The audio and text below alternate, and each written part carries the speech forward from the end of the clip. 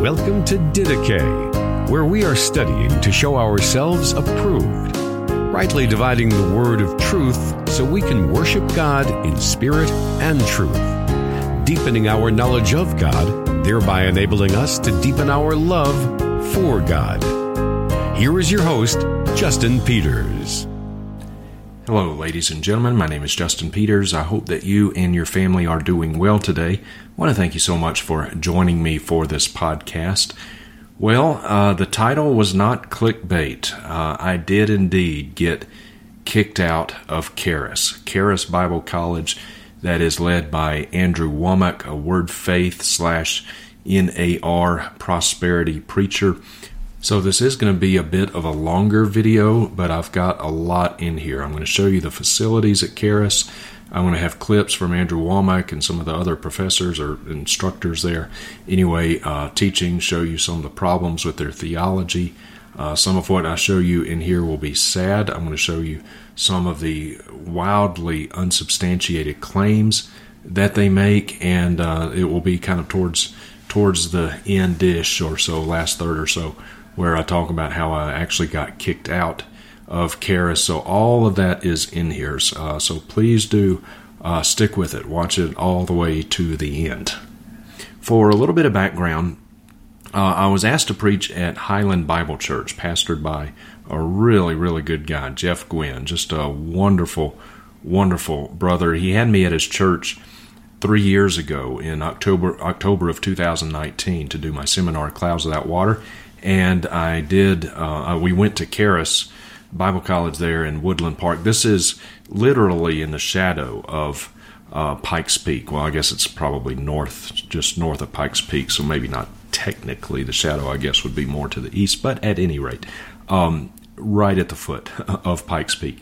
And so I went there 3 years ago. We went in to look around and just kind of, observe and talk to people. Those of you who know me and know of my ministry, you know that my teaching against the Word Faith movement is not just an academic exercise for me. I go to these things. This is my heartbeat, to rescue people out of this deception. And so I've been to 18 or 19 Benny Hinn crusades. I've been to Kenneth Copeland meetings. I've been to Joel Osteen's church. I've been to Joyce Meyer conferences. I've been to Jesse Duplantis and I've been to a lot of these things. And I go there for research, yes, but I also go to get in the trenches and talk to people and just hear them, listen to them, and then reason with them from the Scriptures so that by God's grace they would be delivered out of this just horrific word faith deception. And so I went there 3 years ago, and now about 9 months ago I put up a video on my YouTube channel entitled My Visit to Charis Bible College or something like that. I'll put here's a screenshot of the thumbnail. And that's going to play in here in just a second as I go along, and I think I know why I got kicked out. So, at any rate, Jeff Gwynn asked me to come back just this past week to Highland Bible Church, his church, and do my seminar, Clouds Without Water, again. And it's common.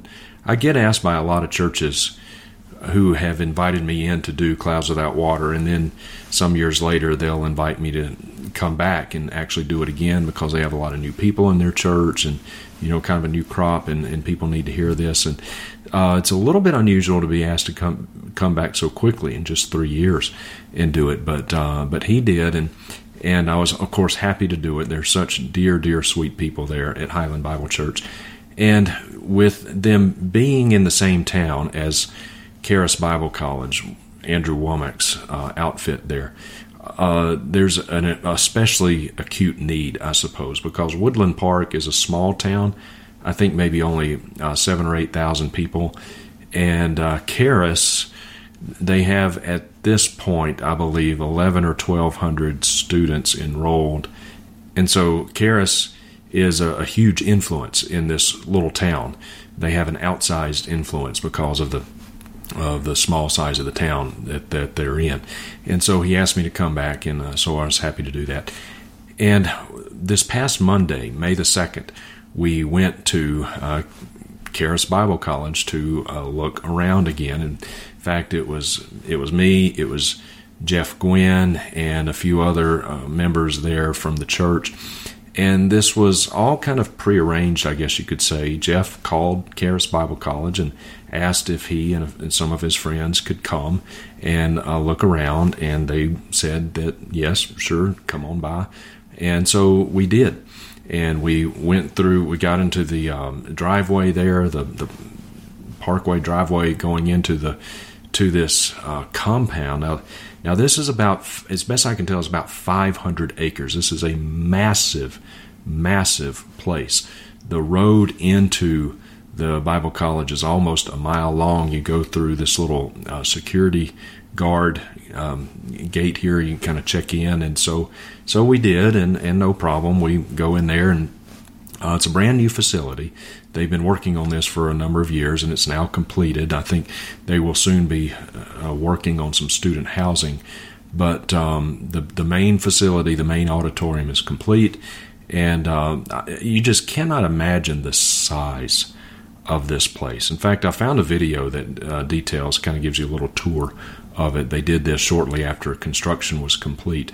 This is, now, in fairness, I've been told that Andrew Wommack lives in a modest home, and a couple of different people told me that, and so I have no reason to doubt that is true, and that he does stand in contrast, at least in that regard, to other Word Faith preachers like Jesse Duplantis' home parsonage that is 35,000 square feet. Kenneth Copeland, I think his parsonage is 18,000 square feet. Just most of the Creflo Dollar has an indoor swimming pool in his home, and so almost all of these faith preachers have opulent homes. But according to what I've been told, Andrew Wommack does not have that. It's a very modest home, and that very well may be the case.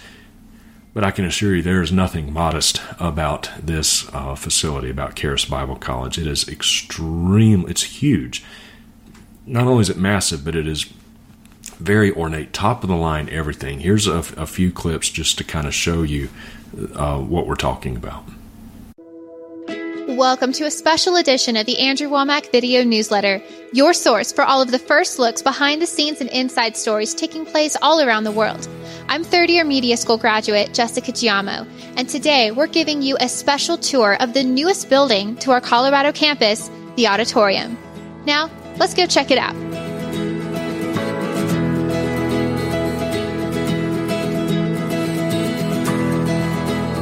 Underneath the large porte-cochere, we can fit 4 cars side to side and 6 cars end to end on top of heated concrete that helps keep snow and ice from building up in the winter. Let's go take a look inside.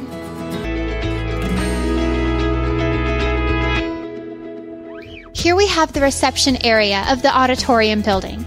Andrew and Jamie were personally involved in the design process, including the building materials, its mountain decor, and even the placement of the Dove logo in the floor. They also helped design the terrazzo flooring that stretches across 45,000 square feet around the building. All of the wood you see is real. Even the posts are wooden logs that have been split in two, hollowed out to allow for the insertion of a steel beam, and then put back together. Okay, I want to pause here just for a second. And she's right, all of the wood in there is absolutely real. And can you imagine, I would love to know just how much that one post costs. It's unbelievable. Even the handrails going upstairs and down the aisles in the auditorium are cut wood. I mean, this is high-end, high-dollar stuff. The concourse has an upper and a lower level and can seat around 1,200 people for in-between classes and conference events. One of our Charis Bible College graduates, David Larson, saved this ministry a lot of money when he designed a virtual tour of this building, enabling Andrew to make decisions on details before construction began. Andrew even changed the wall colors because of this video, and the main staircase was moved over to allow for more space.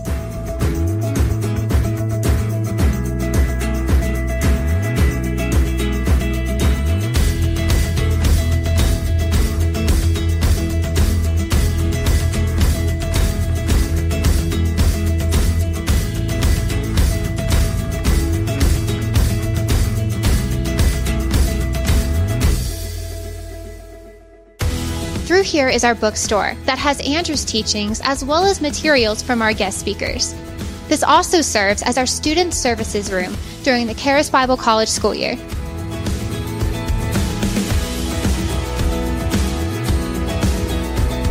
Andrew designed the 2-story waterfall so that the slate tiles would layer 1/4 of an inch, making the water bubble and keeping the noise level down.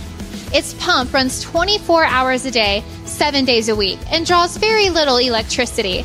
So a 2-story waterfall, and the water bubbles, and it runs 24/7, 365, but at least it doesn't use much electricity, so they're going green.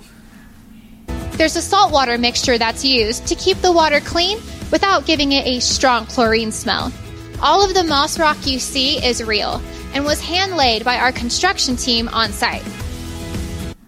I listened to the name of that rock twice. I still couldn't make it out. I don't know what it is, but she said it's real rock. So this is expensive, hand-laid. So a lot of labor. This is high-end stuff, high-end construction, no corners cut here at all. Behind me is the west entrance to the auditorium, and this balcony stretches all the way across the south side of the building. Behind me is our Charis Legacy Wall that represents just a portion of the students who have gone through Charis and are now out changing their world. You may even recognize some of the names.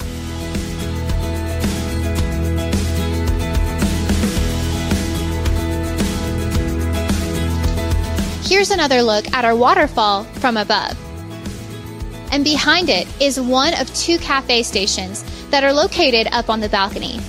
If you come visit our campus for any of our special events, it's safe to say you won't go hungry.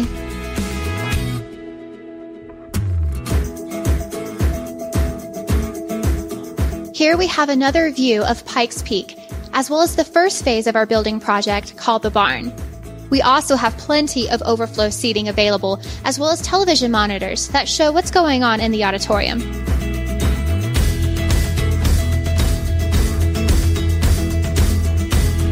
Through here, we have our Andrew Wommack Ministries phone center, where we are currently able to have around 144 people taking calls at a time. But most people may not know what all ministry happens in here. Alongside our prayer ministers, we also have people who take crisis calls and customer service calls for people who are needing help ordering product or signing up for Charis. Did you catch that?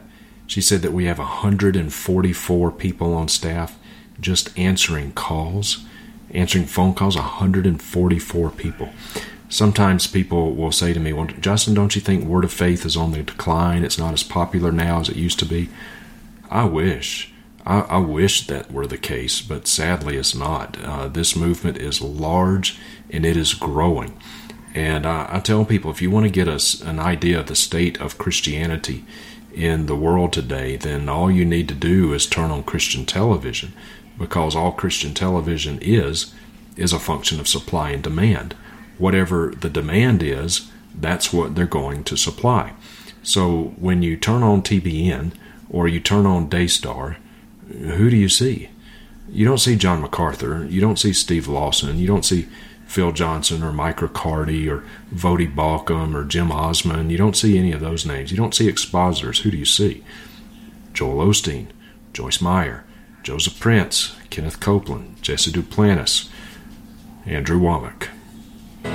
We also have staff who are answering doctrinal questions, responding to emails and social media posts, sending out teachings through our prison ministry. One thing that the Word Faith movement, unfortunately, does really well is getting its theology into the prisons. You just heard her make a reference to their prison ministry. I have, over the years, have had 2 or 3 opportunities to present at least a part of my seminar in some prisons in different parts of the country. And one of those occasions, I was in Texas, a prison in Texas, and the inmates were actually really, really nice.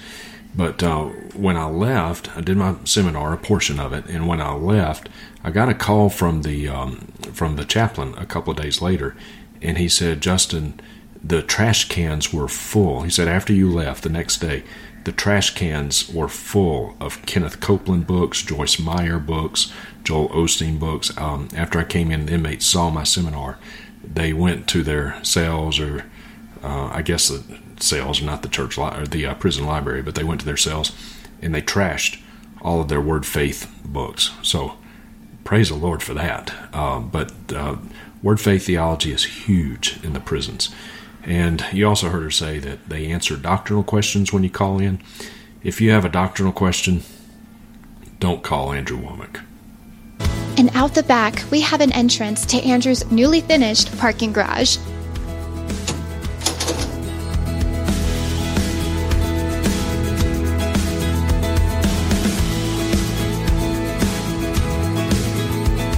Andrew's 336,000 square foot parking garage is 5 stories tall and can park 1,085 cars.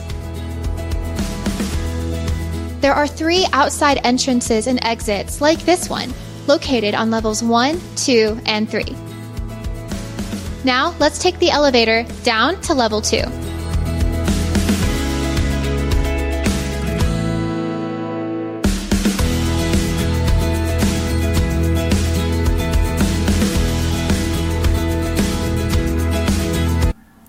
Okay, I had to laugh at that. That sign that you see there, that's not just a clever, take on the handicap parking signs that you see everywhere, but that is actually the cover of one of Andrew Wommack's books, God Wants You Well.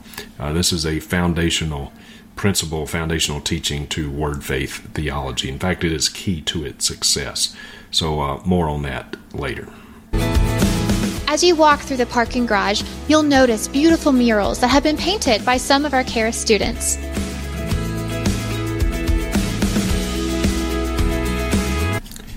And you'll also notice that they actually do have real handicap spots.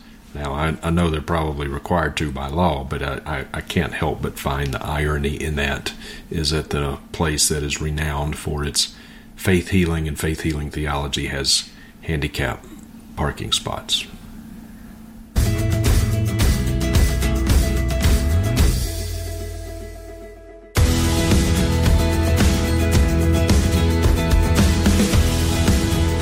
While this auditorium can seat around 3,200 people, it was designed so that no matter where you're sitting, it still has an intimate feeling.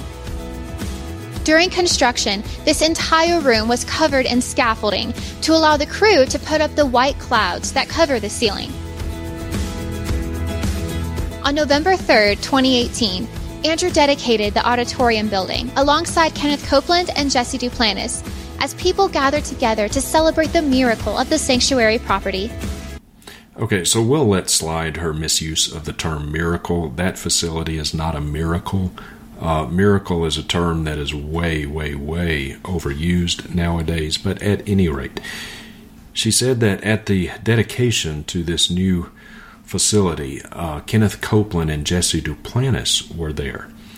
A lot of people don't realize that Andrew Wommack is Word Faith, that he's full-blown Word Faith, because he has this down-home persona, southern accent, kind of an all shucks kind of a personality, and he comes across as normal, just a normal guy, whereas Benny Hinn is anything but normal. Kenneth Copeland, Jesse Duplantis are anything but normal, but Andrew Wommack is. But it says a lot about a preacher as to who he will bring in to preach from his pulpit. I tell people I'll go and preach anywhere. If the Vatican invited me to go to preach, I would do it. It'd be the first and last time I would preach at the Vatican. It'd be the first and last time I would preach at TBN if by some miracle they asked me to come and do something at TBN. But who you have come and fill your own pulpit says a lot about who you are and what you believe. And so Andrew Wommack had Jesse Duplantis and Kenneth Copeland come in. Jesse Duplantis and Kenneth Copeland are two of the most obvious charlatans, false prophets, and false teachers ever to disgrace the name of Christ. I really believe with Kenneth Copeland, and I say this, I don't say this with any hyperbole, I really believe that Kenneth Copeland is demon-possessed. Kenneth Copeland has uttered some of the most jaw-dropping heresies, blood-curdling blasphemies that you could possibly imagine. If you don't know what I'm talking about, watch Clouds Without Water. I've got a small fraction of his blasphemy and heresy documented it on video, but he is truly dark. And I tell you, there is something about Kenneth Copeland's eyes. I hear this from people all the time, and there's times almost when you can just kind of sense the demon coming out. He's truly dark. So don't be fooled by Andrew Wommack. He seems like a nice guy, and maybe at some level he is, and I'll revisit that point towards the end of this video. But he is every bit as much Word Faith as is Kenneth Copeland, as is Jesse Duplantis, who claims he went to heaven on a cable car and claims that he comforted Jesus. Blasphemous stuff, absolute blasphemy. And yet they were the special invited guest at the dedication for this facility. It says a lot. Okay, so let us turn a corner here and talk about how I got kicked out of Charis. So we came in and we stopped at the front desk there, and there was a lady and the man, and we gave them our names, said that we had called ahead and we could come in and look around, and they were very nice, and they asked us to fill out a little form, and we did that, and then we were asked to fill out a name tag, a little sticky name tag. It said Charis Visitor and the blank for your name, and so I wrote my name, Justin Peters, and you're supposed to stick it on your shirt. I was wearing a sport coat, and those little name tags don't stick well to sport coats. I know that from experience, and so I didn't put it on my sport coat, but I did put it on the front of my little electric three-wheel scooter right by the handlebar, and it was much more visible there. Actually, it stuck really well. I could barely get the thing off after we left and were kicked out. So there in the front for everybody to see, Charis Visitor Justin Peters. So I had that on there, and the folks at the desk told us that Barry Bennett, who is their lead instructor, they're one of their chief instructors there, was actually doing a class at the time, and we could sit in if we wanted to, and so we did so. We walked in. He was teaching 2 classes that morning. We got in about the last 10 minutes of the first class, and then there was a little 10-minute break, and so we just stayed there for the next one, and we sat there, and ironically, as you'll hear in just a minute, for the second full hour, a lot of what he talked about was about being kind and gracious to people who disagree with you theologically. At one point he said they may not be as far along spiritually as you are, something like that, but we should be nice and friendly and da-da-da-da-da. He was also talking about the role of women, which I found very interesting. And at one point he said, and I think I have this on audio, but anyway, at one point he said that when Paul wrote in 1 Timothy 2:12 that he does not allow a woman to teach or usurp authority over a man, but to remain silent, he actually said that the Apostle Paul, when he wrote that, did not have full revelation at that time, that was limited to the culture of the day, that just reflected the culture of the day, and Paul had not yet been enlightened on the role of women, and Paul just didn't know at the time that, in fact, women can preach and pastor and do all these other things, full-blown egalitarian position, which is very common in the Word Faith movement, charismatic movement in general. Women teach and preach as much as the men do. That's a whole other issue. But to actually say, it's like he knows he can't get around the clear meaning of the text. So what he does is that Paul just didn't have full revelation on that. Just wasn't yet enlightened on a subject about which he was writing in inspired scripture, authoritative scripture, and yet somehow he just didn't yet have the full revelation. So he was wrong, you see. You think through the implications of a statement like that, and it is absolutely stunning. So, at any rate, towards the end of the class, there was time for Q&A. They did Q&A, And it's much like I was kind of debating myself. Do I ask a question? Do I not? It's kind of like when I confronted Todd Bentley. I was sitting there, like, do I really do this or not? And I was like, okay, I'm going to do it. And so I motored my little electric three-wheel scooter over to the young man who was holding the microphone for people asking questions.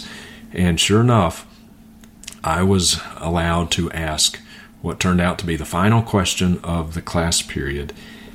And here is how it went. Now, a friend of mine, one of the guys in our little group there, he recorded this. I didn't know he was going to, but he did. I'm grateful that he did.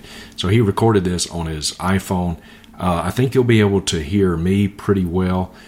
Barry Bennett, the audio is lower, so I'll put kind of like closed captions or whatever, makeshift, so you can hear exactly what he said. You won't be able to see me because I'm kind of like around the bend and I'm low because I'm sitting down on my scooter. So you won't see me, but you will hear my voice. Sure, thank you. If it is always God's will to be physically healed, then what do we do with all the many examples in Scripture, Old and New Testament, of faithful servants of God who were not healed, who were sick and were not healed? We could look at David. In my book, he healed them all, not looking through your question. Well, Jesus in John chapter 5, pool of Bethesda, healed one out of a multitude. That's because they weren't looking to him, they were following Let's say, him. for example... Are you going to argue with me? What are we doing here? No, I just like Well, I'm trying to answer you. Okay. Okay, what's the answer? Get my book. So that was indeed very quick.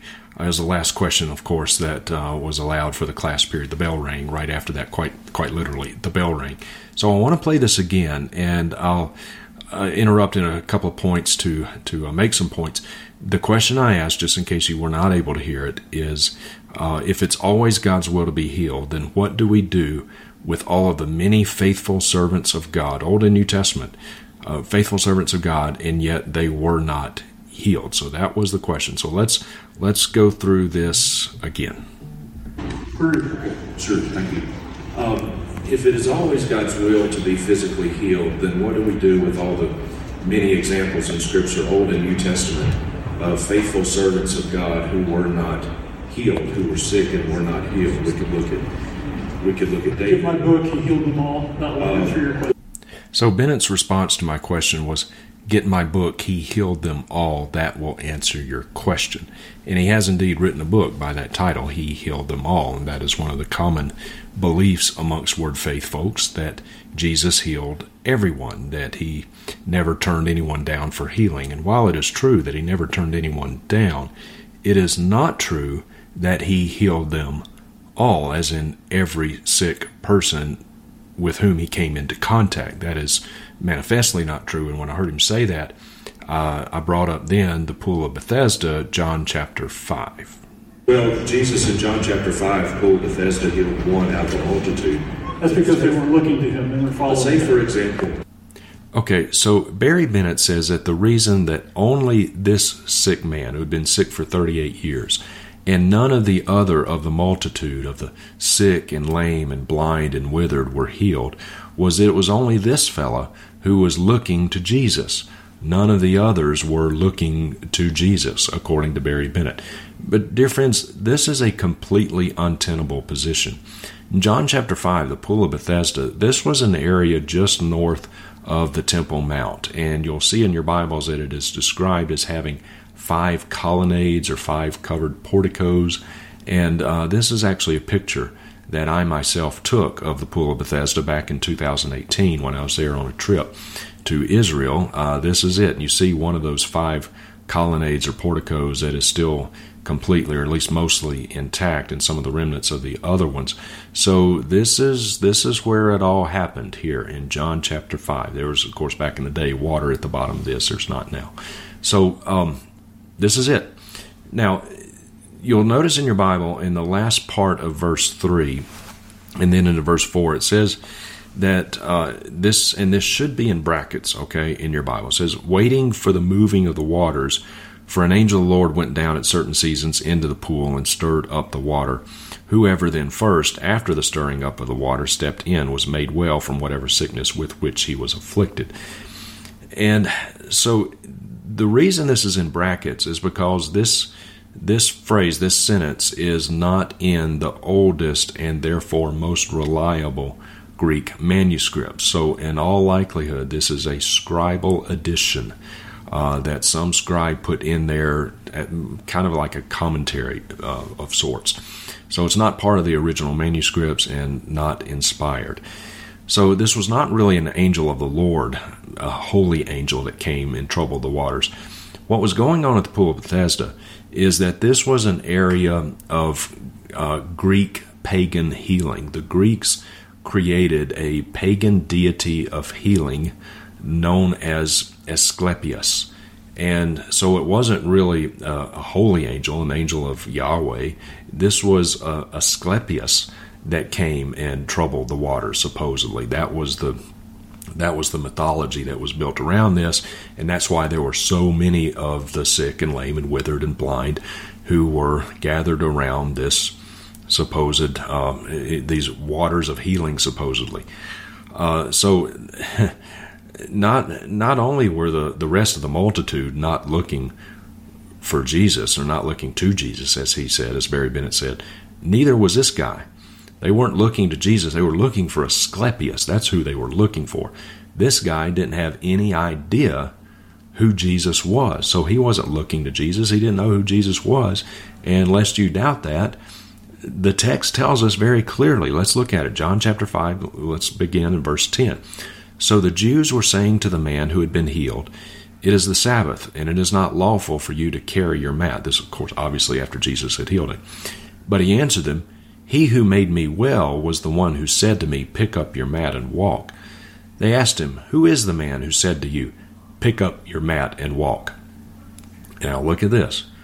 But the man who was healed did not know who it was, for Jesus had slipped away while there was a crowd in that place. He wasn't looking to Jesus either. Didn't even know who he was. So how can you say that the man who had been sick for 38 years was looking to Jesus? He didn't know Jesus from Adam's house cat. Didn't know who he was. He's just wrong. Flat out wrong.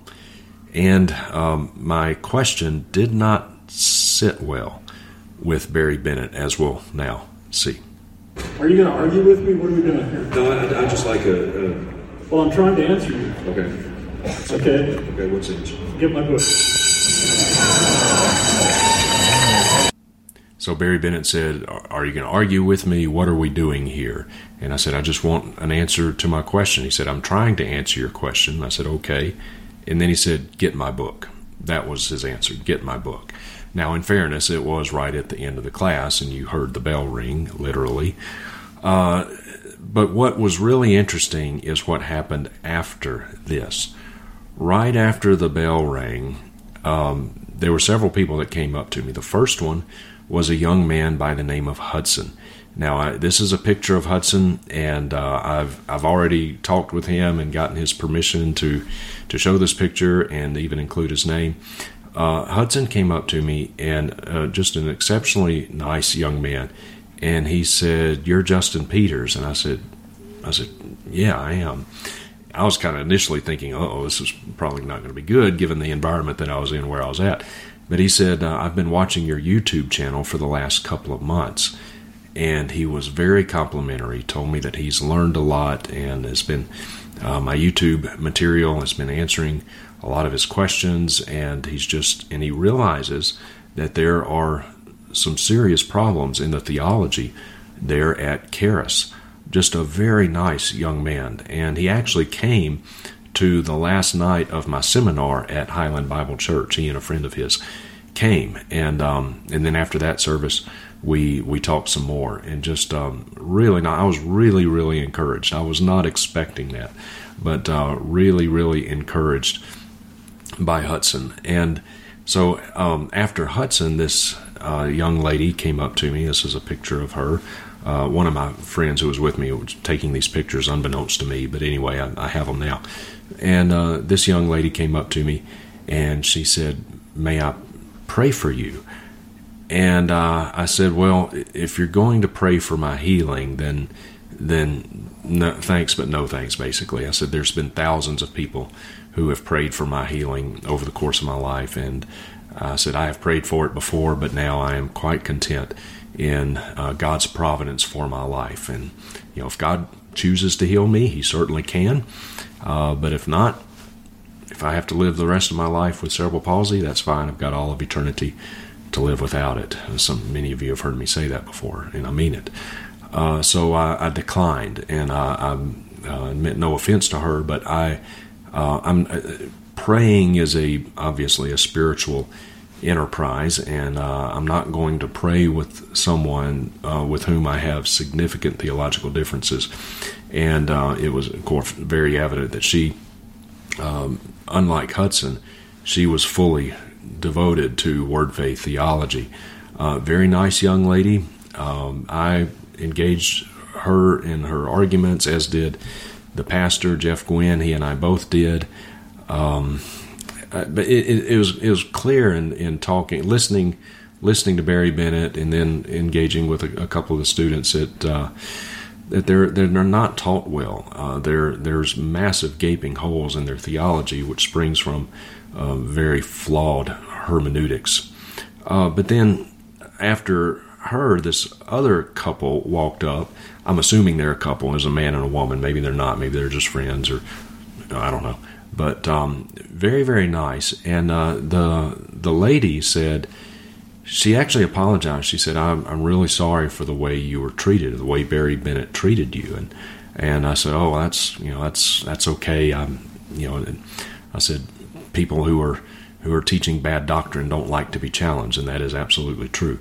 But she was apologetic. She felt badly for me, the way that I was treated. It really kind of like water off a duck's back for me. It didn't bother me. What bothers me is that I see all of these students, over, I guess, around 1,000 of them or so, that are being taught bad theology, bad doctrine, and bad hermeneutics. But she said, I have questions too, and she said a lot of us do. So their questions are not really being answered. They're either being, dismissed or skirted in some way. But they're, in other words, a lot of the students there have some real questions. They know that things just aren't adding up in Word Faith theology, and they don't add up. They don't make sense, and apparently their questions are not being answered. So that was actually very encouraging to me to hear that and to see that, to know that by God's grace, my teaching is making an impact, and other YouTube channels, Polite Leader and Chris Roseborough and Stephen Kozar, The Messed Up Church, and Andreas Widget, hope I'm saying that right, brother, and others, Bezel T3, Bezel 3T, Bezel T3. Some I may be leaving some out, so I don't mean to. But anyways, some of these YouTube channels, mine and others that do some similar work as mine, they're having an impact, and so I left encouraged in that regard. So praise the Lord for that. But then, okay, here's where I got kicked out. So after this couple, then a security guard came up to me. And he said, "Are you Justin Peters?" And I said, "Yes, I am." And he said, "Are you aware that you're trespassing?" And I'm like, "No, I was not aware at all that I was trespassing." And so that went into a conversation. He asked, how did we get in there? And I kind of looked at Jeff Gwynn, and Jeff explained that he had called and talked to a lady and gave the lady's name. I won't. Gave the lady's name and said that we can come in. We went past the security guard, checked in with them, got in, went to the front desk, filled out the forms, got our little name tags, and again, my name sticker was sticking right on the front of my scooter there, and so. But anyway, apparently he said that Dr. Buitendog, he is the dean of students there at Charis. He's from South Africa, but apparently a year or so ago, he issued an order, an edict, or whatever you want to call it, that banned yours truly from Charis Bible College. And I had no idea But kind of in putting the pieces of the puzzle together, apparently he probably made this decision after I put up my first video, my visit to Charis 9 months or so ago. So that's the best I can tell. But anyway, this was complete news to me, and I told the security guard, who was very nice, by the way, and I told him, I said, I'm sorry, I had no idea. This is complete news to me. We did everything by the book. Here's my name tag and all that, and so he was very polite, and he said, well, and he almost actually seemed kind of apologetic, and he said, I'm just doing my job. And I said, no, I completely understand, and I get that, and you're doing your job. And he asked if he could escort us out, and so he did that. I had to stop by the little boys' room first, but and so we walked out, and he was very nice. So I will say that everybody that I talked to there was nice. They were nice people. But they are being taught bad theology, bad doctrine. Word faith theology is biblically bankrupt. It is a false gospel. And I've also heard a number of stories coming out of Charis that are heartbreaking. They make the claim that a few years ago, that there was a dead baby, raised from the dead at one of their healing crusades at Charis. This couple, the claim is, drove their baby from New York into Colorado, and at some point along the way, the baby died, and the parents brought this baby who was dead up to the platform. And Andrew, if we could just mention real quickly about the Healing Conference. I was going to want to give a testimony. We just had 2,500 people here at our facility, and it was pretty much full. That's what they said. I thought it was more than that. But anyway, it was awesome. We saw a little baby raised from the dead. Praise God. The baby was dead, and the mother just came and put the baby on the stage, and we prayed, and this baby came back to life. And in fact, just the other day, watching their live stream on YouTube, one of their professors made reference to this story and said that the baby's lips were blue. I mean, the baby was dead, and then they laid hands on the baby and came back to life. Just came back to life. Now, folks, I'm sorry, that doesn't pass the smell test. There's no documentation of this. The website that reported this story got in contact with Charis and asked them, they saw this claim, and they asked them, do you have proof of this? And Charis finally responded to their emails and said this, quote, unfortunately, the session with the baby being healed, resurrected, not just healed, the session with the baby being healed was not recorded, as the healing occurred when a private panel was taking place at the conference. I don't believe that at all. That's a lie. This Daniel Amstutz just the other day talked about this healing. Listen, when that mama from New York brought that baby up during the Healing is Here conference, man, you remember that, Jeremiah? You know, several of you were at the gym, you were there, and we were rolling out Healing University, and she just walked right up this aisle right here and was distraught over the fact that her baby had just died during the meeting. Well, we didn't know what had happened. I mean, we just saw this mother coming up with her child. We thought maybe he had a cold or whatever, you know. Well, she comes up here and she's crying. And so Carly was the first person to jump off her chair and come over here, and I did as well. And I think the whole team eventually came over and surrounded this baby. But let me just tell you from my experience what happened, okay? Because it was all slightly different depending on perspective. When I saw the baby, it was obvious the baby's lips were completely blue, and the baby was not breathing. There was no signs of life whatsoever. And as we began to minister over this baby, I don't exactly remember what I said or how I said it, because it doesn't even matter, honestly. What matters is I was simply giving forth what I was hearing in my spirit. And I said something along these lines. I said, in the name of Jesus, baby, breathe. You will live and not die. And when I put my hands on that baby's chest, the baby's hands flew up and started breathing, just like that. Pretty dramatic story, is it not? A baby raised from the dead, blue lips, not breathing, raised from the dead. And let's remember that Andrew Wommack said there were 2,500 people at this conference. And yet there's no video of this. How is that possible? I texted Hudson and I asked him if he had heard about this story, and he said yes. And I said the school has, they responded to this news article and said that they have no recording of it. And when I told him that there was no, the school claims there's no recording of this resurrection, he said this, and I'll read it to you. Strange. Not surprising, but strange. They video absolutely everything there pretty much, and when not, they still get audio. And if this was a conference, they certainly would have at least 3 different angles of video.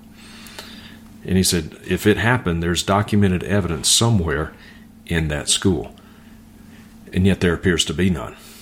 Not only did the school not record it for some odd reason, but friends, 2,500 people there in attendance, all of whom have smartphones. We live in a day and age in which everyone has a smartphone and they record everything. People record what they have for lunch.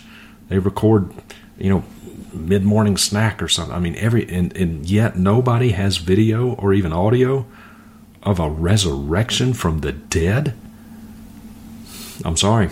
I don't believe it. I don't believe it. And until they can prove this, until they offer some proof, I stand by my accusation that they are lying about this, that Charis is lying.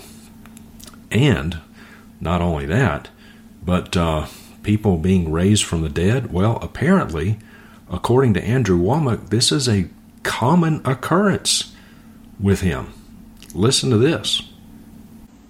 My own son was raised from the dead. He was dead for 5 hours and in a morgue, stripped naked with a toe tag on, and they called me, and Jamie and I just spoke our faith, and he sat up and started talking, raised from the dead, no brain damage, no more than he had before. And we see blind eyes open. We have people, there was 2 people in the production that were in wheelchairs when they came to the Bible school. And after sitting under the Word, it wasn't me praying for them as such, it was just them learning the truth. Jesus said, you shall know the truth, and the truth shall make you free. And when they learned the truth and learned what was rightfully theirs and the authority that they have, they came out of the wheelchairs on their own, and now they were in this production, and some of the actors in it. On and on we could go. I mean, we have, I couldn't even tell you for sure, but I know 30 to 40 people that I know personally who have been raised from the dead or who have raised another person from the dead. He knows 30 to 40 people who were either raised from the dead or raised someone from the dead. 30 to 40? And yet, I mean, come on. Where's the proof? Where is the proof of this? There should be at least a couple of these ought to be thoroughly documented. Where's the proof? That is just astonishing. And when I heard him say that, I immediately had a bit of a theological PTSD, because there's another guy, another charismatic, who made almost the exact same claim several years ago, back in 2008 in Lakeland, Florida. You might remember him. Todd Bentley. Todd Bentley made the exact same claim. He said we had 30 or 35 people raised from the dead. Said that he had proof of it. And he was asked by a news organization to provide said proof, and he couldn't. Nary a one. Todd Bentley, this is a guy who is dark. I mean, really dark. This is a guy who claims that God told him to kick an elderly woman in the face with his biker boot. Yeah. So he made the same claim. Andrew Wommack may come across as a all-shucks kind of a guy, but he's thoroughly word-faith. He makes these wild claims about raising people from the dead and knowing people who are raised from the dead, and yet there is no proof. in a day and age when everybody has a smartphone. No proof. Andrew Wommack is no stranger to making some very impressive, spectacular claims, one of which he made in March of 2020. This is when COVID was really getting ramped up and much in the news, and he did a program, put it on his YouTube channel, and you can watch it right now if you would like to. Go back to March of 2020, you should find it. Listen to the claim that he made here. Instead of having this fear about everybody contaminating me, man, I look at it this way, that I've got the supernatural power of God living on the inside of me, and if I come in with sickness, I can reach out and touch them, and my healing will be transmitted instead of their sickness. So Andrew Wommack is so confident that he will not only not contract COVID, but he's so confident in his own faith that he believes that he can reach out and touch someone with COVID, in the healing power, the virtue will go forth from Andrew Wommack into the sick person, and that person will be healed. Really? Well, it's interesting that he would make that motion towards Kerry Pickett. Kerry Pickett is the vice president or assistant vice president and director of the Global Training School at Charis. It's interesting he would kind of reach towards her because, from what I was told while I was there, Kerry Pickett actually contracted COVID. Well, he didn't just reach out and heal her now, did he? Barry Bennett, the teacher that I asked the question to, he got COVID. In fact, not only did he have COVID, but I was also told that he had cancer, and he was out for much of a better part of a year with cancer. So why didn't Andrew Wommack just reach out and heal his own instructor, his own staff member, his own employee? Why didn't he do that? We've been watching the clip from Daniel Amstutz, and as he's teaching on healing, look at what he's got on his face. Eyeglasses. So he teaches that it's always God's will to be healed, and yet he wears eyeglasses. So we are supposed to have enough faith to be healed of muscular dystrophy or multiple sclerosis or cancer or arthritis or Lou Gehrig's disease or whatever it is, and yet he's got eyeglasses. Friends, never trust a faith healer who's wearing eyeglasses. Good rule of thumb. And I was also told by Hudson that COVID ran through the whole school this past January. January 2022, December 2021, January 2022. Remember when the Omicron variant was all the buzz and it ran through the whole country? Well, guess what? It ran through Charis Bible College too, just as much as it did in the general populace.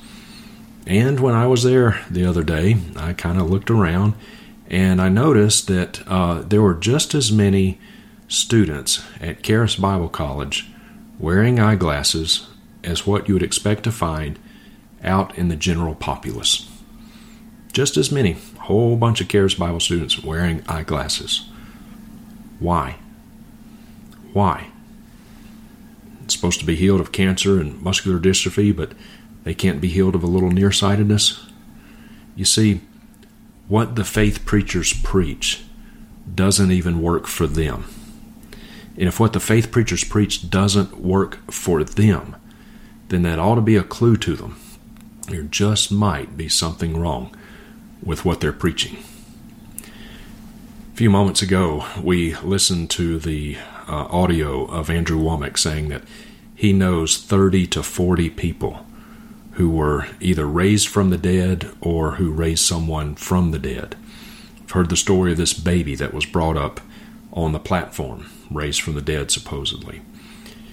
Well, with that in mind, I want to show you the end of the video clip that I've showed a little bit ago, the young lady walking around showing us all the facilities.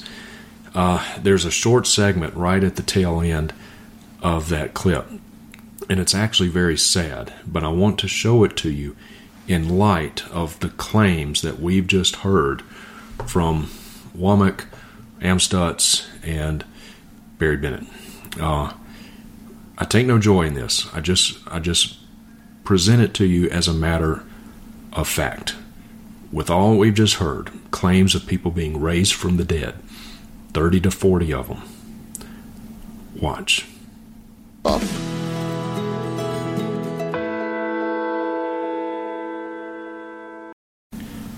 Robert Hummel, nicknamed Grumpy, I guess, was killed on January the 28th, 2019. He was the construction supervisor for Charis Bible College. He headed up that enormous construction project. I heard about this story as I was at Woodland Park at this church, and then I Googled it and got a few more details. So he apparently was killed on site in a forklift accident. Best I can tell, the forklift capsized somehow and crushed him, I think. Medical personnel, of course, were called, 911, and they came and they tried to save his life, tried to revive him, resuscitate him, but they weren't able to. He died. That is sad. From what I read, he's a very nice man. So I take absolutely no joy in that heartbreaking thing, and I feel for his family. I truly do. And I have prayed for that man's family. I don't know anything about him. But dear friends, Andrew Wommack claims that he knows 30 to 40 people raised from the dead or who have raised people from the dead. Claims that a dead baby was brought up onto this platform at his own conference, and they raised him from the dead. Like this is something that should be happening regularly. And yet, it did not happen for this gentleman. The claims they make are unsubstantiated. What they claim to believe does not even work for them. It does not work for them. Fact of the matter is, dear ones, is that the Bible is full of examples of faithful servants of God who were sick and were not healed. Moses, David. It was good for Psalm 119:71. It was good for me that I was afflicted, that I might learn your statutes. Timothy, take a little wine for your stomach and your frequent ailments.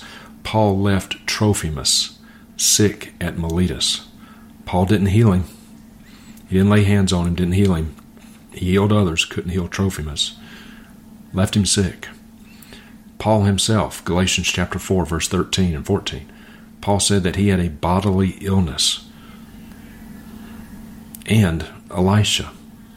There are many others we could cite, but Elisha. Elisha, the great prophet Elisha, 2 Kings chapter 13, died of a sickness. He got sick and he died of that sickness. And there are many, many more we could cite. The Bible is full of examples of people like this. Faithful servants of God who were not healed. Do I believe that God still heals people today? Yes, I do. But only when it is His sovereign will to do so. Is it always God's will for us to be healed? No, it is not. God wasn't healing everyone in the days of the Bible, and He's not doing it today either. Sometimes God is most glorified in us, not when things are going well, not when our bodies are in tip-top shape, not when there's plenty of money in the bank, not when everything is sunshine, lollipops, and unicorns. But sometimes God is most glorified in us when we suffer, when we are persecuted, and yes, when we are sick. And yet through the suffering, through the persecution, through the sickness, we remain faithful to Christ and we honor Him. Sometimes God is most glorified in us in times like that. And friends, I cannot tell you how many stories I have heard. I have talked in the last number of years since I've been doing this. I have talked to literally thousands of people. I have heard from them. I've gotten emails. I've gotten letters. I've talked to them in person. Thousands. That is not hyperbole. Thousands of people whose lives have been all but devastated by this false theology, who have been told that the reason they're sick is because they haven't done something right. They don't have enough faith. They haven't made the right positive confessions. They haven't given enough money. They haven't sown enough seed into some minister's ministry so they could reap a harvest of healing. I can't not tell you how many people have told me, Justin, my mom and my dad were in this movement, and my mom and my dad gave their life savings to Kenneth Copeland or to Andrew Womack or to Benny Hinn or one of these others, literally given them their life savings. Some of them completely emptied their bank accounts because they were sick, because they had cancer.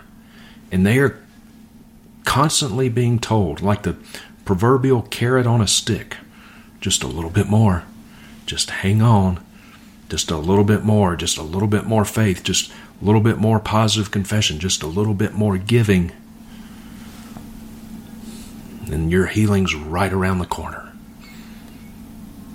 It is a wicked, wicked lie. This movement has no understanding of suffering for the glory of God. Absolutely not. It is bankrupt when it comes to its theology of suffering. It has no provision for suffering for the glory of God. Philippians 1:29, for to you not only has it been granted to believe in Christ, but to suffer for His name's sake.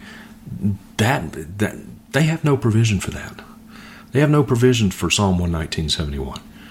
They have no provision for 2 Corinthians 11, beginning in verse 23, going down, I don't have it in front of me, but down about verse 30, 31 or so. I mean, look at that. Look at the kind of suffering that Paul went through. They have no theology of suffering.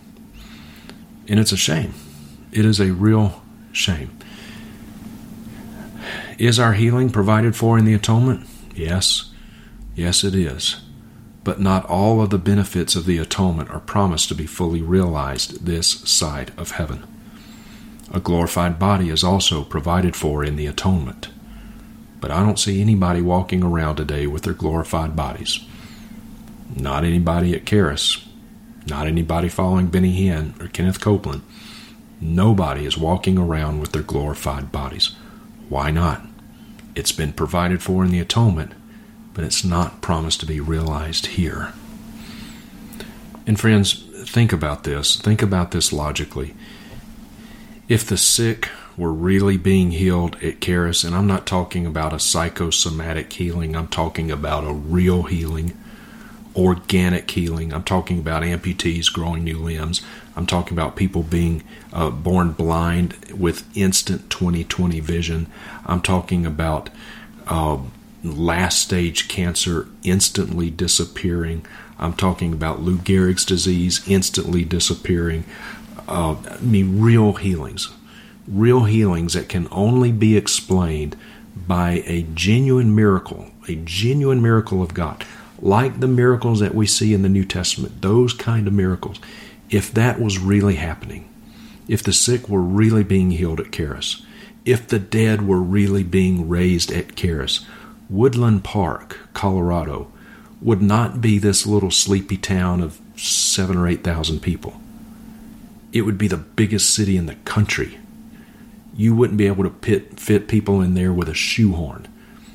I mean, there would literally be millions of people flocking to Woodland Park if they were real healings and there was any proof of this happening. Think about it.